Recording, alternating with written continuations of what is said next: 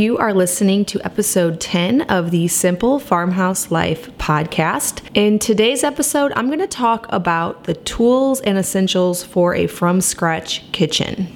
My name is Lisa, mom of 6 and creator of the blog and YouTube channel Farmhouse on Boone. Join me as I share with you my love for creating a handmade home from scratch cooking and a little mom and entrepreneur life along the way. First, I just want to preface this discussion by saying that you can cook from scratch in your home with an oven, a stovetop, knives, maybe some cutting boards. You get the point. Very, very few things. You definitely don't have to run out and buy everything on this list or even anything on this list. Almost everything I'm going to talk about, I have acquired over the last 12 years of marriage and learning what I need and trying things, getting rid of things. This is something that has just been a process over time for me. So if you are newly married or on a low budget, you definitely don't need all of these things to cook from scratch. They're just the things I found that have made my life a little bit easier. Also, there's always thrift shops. I remember earlier in our marriage picking up some kitchen things from the thrift shop. A lot of times people have good intentions of using something like an Instant Pot, and then it just sits in the box for a couple of years and they will haul it off to Goodwill. So that's an option. Checking Facebook Marketplace. I've actually done in preparation a few of these searches on Facebook Marketplace and right away found at least 3 items that I'm going to mention for a really cheap price. So again, no need to break the bank, but let's talk about some of the items that I find helpful in my kitchen. First up is a grain mill. I purchased our grain mill. I have a Nutri-Mill. I would say somewhere around 10 years ago. It is a basic model. Now at the time, we had some friends when we first got married living with us, and she had I believe it was called a Whisper Mill, something like that. But she introduced me to the idea of buying and milling my own whole grains, and I was totally sold on it because you could get a 50-pound bag of organic wheat berries a lot cheaper than you could get several bags of organic flour. Plus, grain rapidly loses its nutrients as it sits, and so being able to mill something right away was something that was really important to me, and I noticed after reading a few books and some research that it was definitely something I wanted to incorporate into our family. Now at the time, I would be considered extremely frugal, and so spending money on something like a grain mill, I had to be very convinced it was a good idea to do it. Whereas I would say now I'm more the type that if I hear about something being a good option, I will likely get on Amazon and buy it right away. So we're talking the 10 years ago Lisa versus the current Lisa. I believe I purchased it online, but it wasn't from Amazon. I don't think people were really doing that at the time. I think I got it from a website called Paula's Bread, something like that. And I used to get my grains to mill in it at the local Amish community, which was about a half an hour to an hour away from where we lived. But we'd go out there pretty regularly and get whole wheat and oatmeal and honey and butter. A hesitation might be that this just sounds really, really complicated. Like making your own flour seems like something you wouldn't just do in your regular kitchen.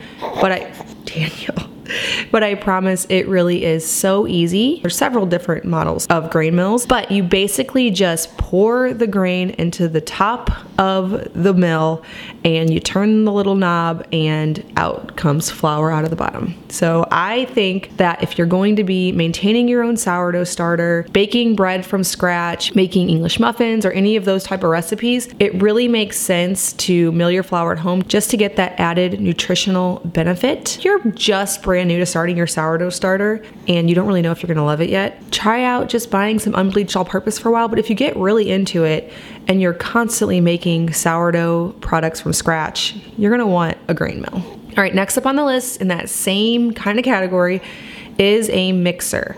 I bought a Bosch stand mixer. I think it was close to $400.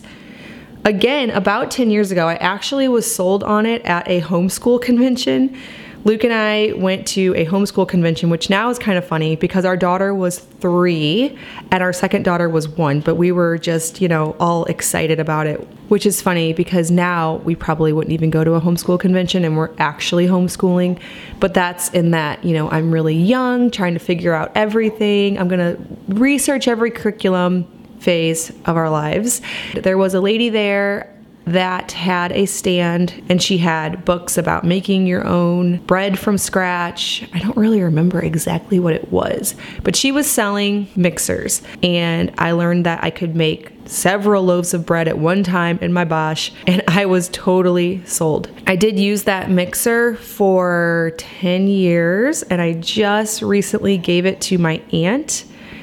The reason for that is gonna sound really silly, but the Bosch mixer is the best. It has the highest power motor. It can do the largest capacity at one time for kneading bread, but it had one fatal flaw for me, and that is that it's not pretty. That's so ridiculous. I get it. But every time I wanted to use it, I had to get it out of my pantry because it couldn't sit on my countertops for my blog photos. And let's just be honest, for me personally, I like when things are pretty. I really value the aesthetic of things. I just felt like it totally defeated the purpose if I had to lug it out of the pantry every time. So now I have a KitchenAid, and I know that some of you are just shaking your head because it isn't as good of a mixer, but I did buy the one with the highest power motor and the largest bowl so that I can still knead a lot of bread, but it's gonna stay out, which we've had it now for probably a month. And it is really nice to have a mixer sitting out. I'll make whipped cream with it, whipped coconut cream, regular whipped cream. We'll make cookies. Normally before, when I had my Bosch, I would just use my hands to make cookies. I would never actually cream the butter and sugar with a mixer because I wasn't gonna get it out for that. I've made mashed potatoes in it. Again, I used to just mash them with a fork because I didn't want to get my mixer out. So having a mixer sitting on the counter is really nice. If you feel like in your home, you're not really that worried about the aesthetics, get a Bosch and keep it out on your counter. I think that you'll be pleased with a lot of your homemade breads, sourdough tortillas. That's something we've been making a lot of lately. I used to make them less frequently, but now that my mixer is sitting out, it's so easy to just pour in my flour, my sourdough starter, oil, water, salt, and have tortillas quickly. Whereas before, I just be like, I don't feel like getting my mixer out, and I wouldn't make them. So anyways, a mixer is good if you're going to be making bread products, especially from scratch. Now, I will leave links in the show notes to all of the kitchen tools that I'm referencing, including the Bosch and the KitchenAid. You'll have to decide which one's right for you. Another thing that sold me on the KitchenAid, which I haven't tried out yet, so maybe I won't actually like it, but I'm looking forward to using the attachments. I want to make my own homemade pasta with the pasta roller, and so that also kind of sold me on it. Another essential in my kitchen is, you all know it, my Berkey water filter. We've had ours for 9 or 10 years, I don't know, a long time. And I just love that, especially when we are on city water at our last house. All of the chlorine and the fluoride was all being filtered out. Now, I researched this heavily, and I have a blog post where I talk all about why we chose it.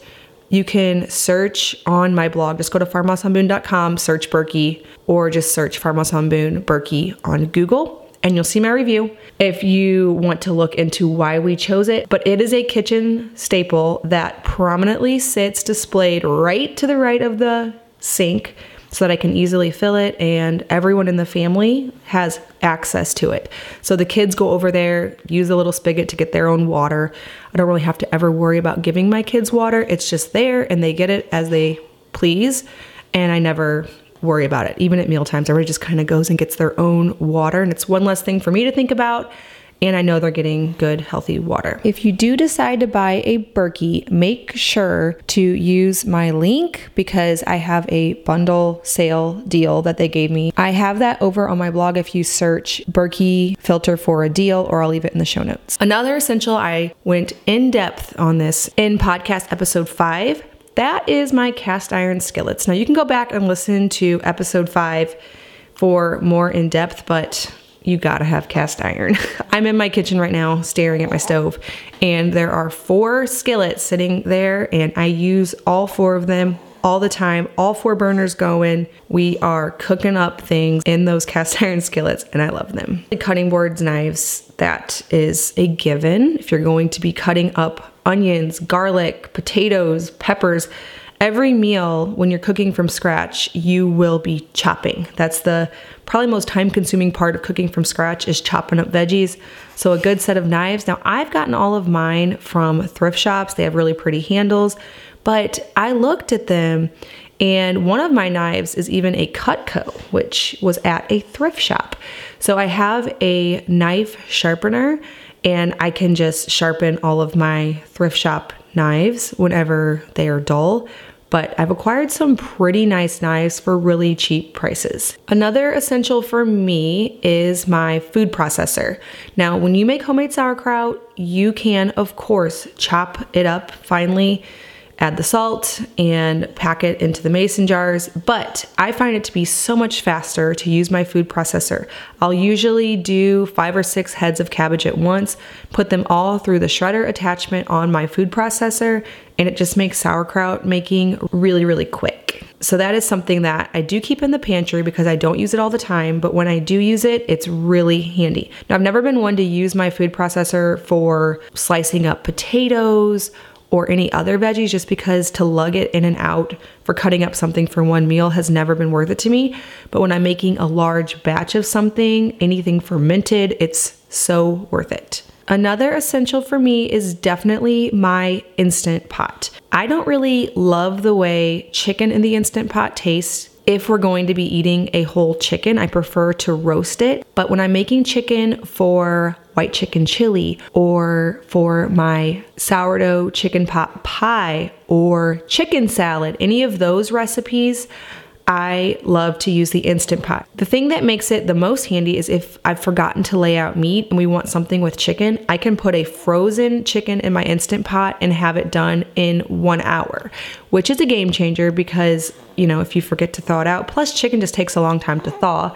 So if you put it in the fridge and it's 24 hours later and it's still a little bit frozen, the Instant Pot is perfect for that. It'll be falling off the bone. It's really easy to pick through. I also love my Instant Pot for bone broth. Now, I used to leave a pot simmering on the back of the stove for days at a time, but now I just use my Instant Pot, especially now that we have a gas stove. It's also a little bit safer because in my last house, we had an electric stovetop and we would just leave it. We'd go out for the day on Sunday, we'd go over to the park, we'd go shopping, whatever.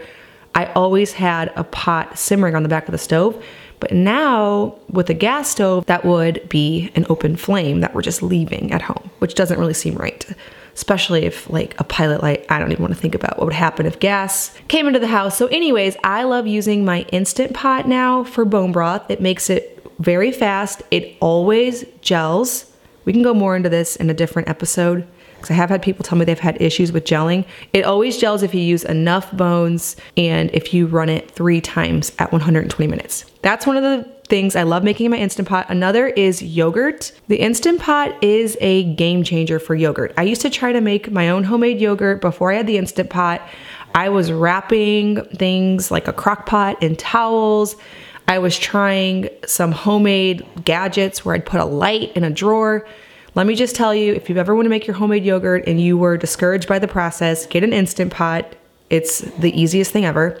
I have tutorials on my blog for yogurt in the Instant Pot to keep it raw and for conventional yogurt in the Instant Pot. You can check that out at farmhouseonboone.com. But that's the thing I love about it. I also like to make hard-boiled eggs in it. They peel really easily. I love making roast in the Instant Pot. I've never had such a tender roast. And since the Instant Pot has the saute function, I also can brown the meat and brown the veggies and then cook it so that it's tender, it's quick, and it still has all the flavor. 1/2-gallon mason jars are a definite essential. I use them for fermenting veggies, for fermenting milk. I always have at least 2 or 3 sitting out on my counter fermenting milk kefir or sauerkraut. They are good to store bone broth. If you want to make some ahead of time and you want to freeze it, you can do that. They're just good for so many things. Definitely an essential. When I'm making my bone broth, even if I'm not freezing it, I strain it off, put it in the 1/2-gallon jars,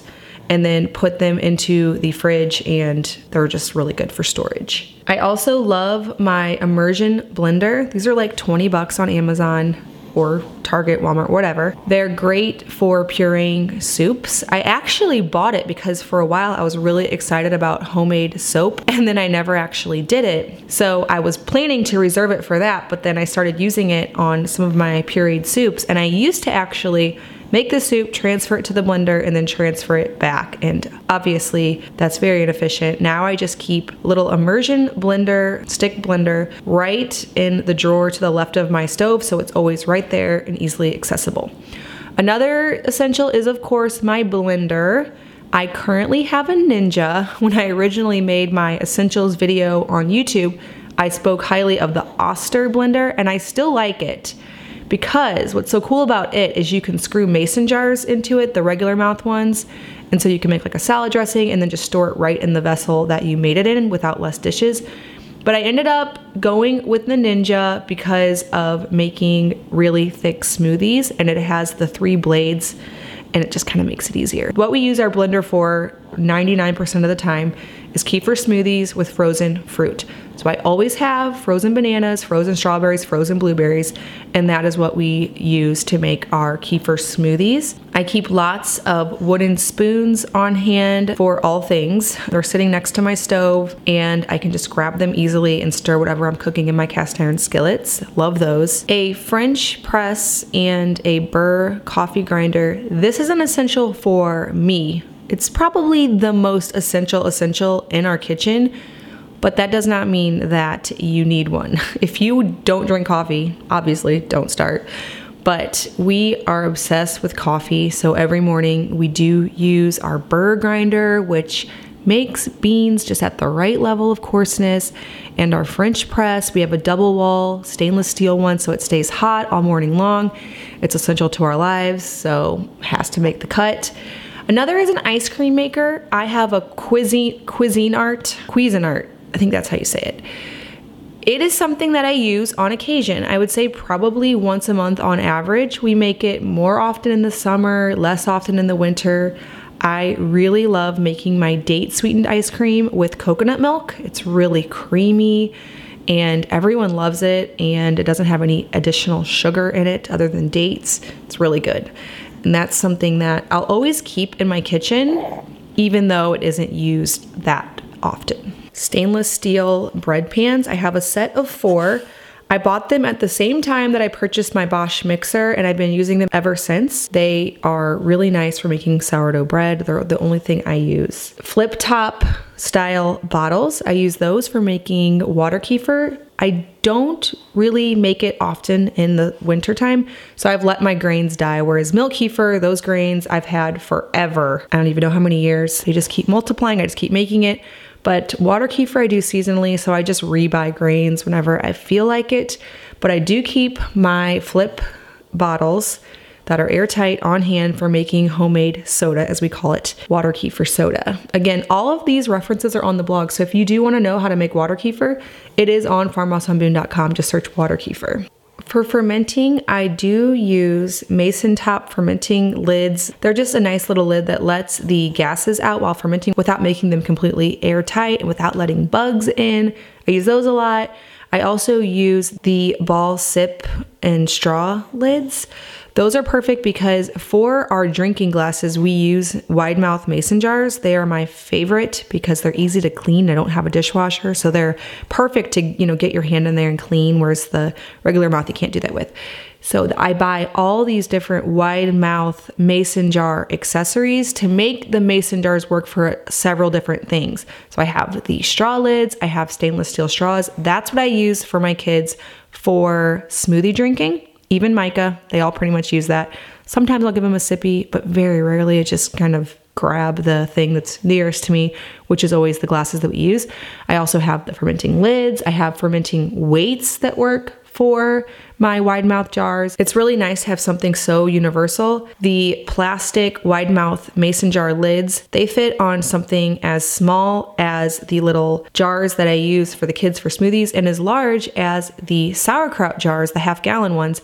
So I keep a lot of those on hand as well, and that way they can just kind of go to each thing. It's really nice to have such a multitasker in our kitchen and lids that interchangeably work for everything. Such a nice handy thing to have. I of course keep rolling pins pans on hand for tortilla baking. I used to have, let's go into a few things that I've bought over the years and ended up getting rid of. I used to have a tortilla press. And so this was just a thing where you put a ball of tortilla dough into it, press it down. It would squeeze it out into tortilla shape, but by golly, I never got used to that thing. I tried and tried because I saw bloggers using it and it made it look so easy, but it just did not work out for me. I ended up getting rid of it. I think I paid maybe, I don't know, $60 or $70 for it, and it ended up at the thrift shop. It also had a non-stick coating that I just could not figure out how to get not to stick, which sounds crazy, but it would stick and it would be a mess, and I now just rely on my rolling pins for that. Another thing that I have actually still in the pantry, it needs to go, is a juicer. There's been phases in my life, especially on the GAPS diet, which you will hear all about if you listen to episode 6 of this podcast. I would make, I believe it was called a GAPS smoothie or something along those lines, but you had to make carrot juice for it. And so I had a juicer for that, but I just don't make juice. Now, if you do, that would be a good thing to have. But for me and my family, it just wastes too much of the vegetable to be worth it for me. So whenever you make a carrot juice, you have to use several carrots, then you end up with a whole bunch of carrot pulp, which you can give to the chickens, and so you don't have to completely waste it or compost it. But for me, it's just not something I found that stuck in my daily habit. It didn't make me feel that much better to just justify the time cost of doing it. Another thing I have that I don't use, sorry if you're listening, you who bought me this, and I really still want to use this. I do. That's why it's still sitting in the pantry. But I've had it over a year and haven't used it. And that is a Soda Stream. Now, I really, again, I'm still convinced I'm going to use this someday, which probably is silly because Luke and I love LaCroix and seltzer water of any variety. Love it. An ice cold can of seltzer water is just so good. So I thought we'd be making it with our Berkey water. And again, it's just something that I do so many other things in my kitchen I haven't found the time to do. Maybe this summer I'll do it. Another thing that we have stored away in our pantry that I would say in the past 5 years we've used once, which means we should probably get rid of it, is a vacuum sealer. I don't buy things in enough bulk to really use it. The time we did use it was when we processed our own deer, but now I totally find the $85 or whatever the local processor charges us to process it worth it. So I don't use it, and I don't really buy a bunch of extra chicken and use a vacuum sealer. It's just a really big thing that I don't feel like getting down very often. Now, if we ever start processing our own meat here, we probably would use it, but then again, we probably wouldn't, because if we did raise a hog or raise cattle for beef, we probably would just take it to a processor. So that's something that we have not used. Another thing I really don't use is a spiralizer. I bought one, and maybe it's just the one that we bought wasn't the best. I do love the idea of spiralizing our zucchini in the summer, and that's what I used mine for originally, because we get a ton of zucchini and it's a good way to kind of make the kids think they're getting spaghetti, and they really do, they eat it. But the one we had just was very annoying and clunky, and so I might try the KitchenAid attachment spiralizer. Let me know on Instagram if you've tried that, because I really do like the idea, but the one we have just is a no-go. Right, well, I'm sure I'm missing something, but those are obviously the most important because they're the first ones that came to my mind for things that I use all the time in my from scratch kitchen. What would you add to this list? Is there anything that I'm missing that you absolutely love? If there is, send me a DM over on Instagram, and maybe I'll do a part 2, or maybe I'll just learn about something that I should totally be using. I love getting tips like that from you all. Helps me a ton. Thanks as always for listening. If you are struggling with a ton of clutter and things that you don't use in your kitchen, grab my 5 steps to a organized kitchen mini guide. It's a little ebook I put together that really helps you to get started. You can find that at bit.ly/5 5 Steps Organized Kitchen. I actually need to read it again because there's a few things in our kitchen that we're not using, but I will say that I feel like we have less storage than average, and I still have quite a bit of empty space in my cabinets,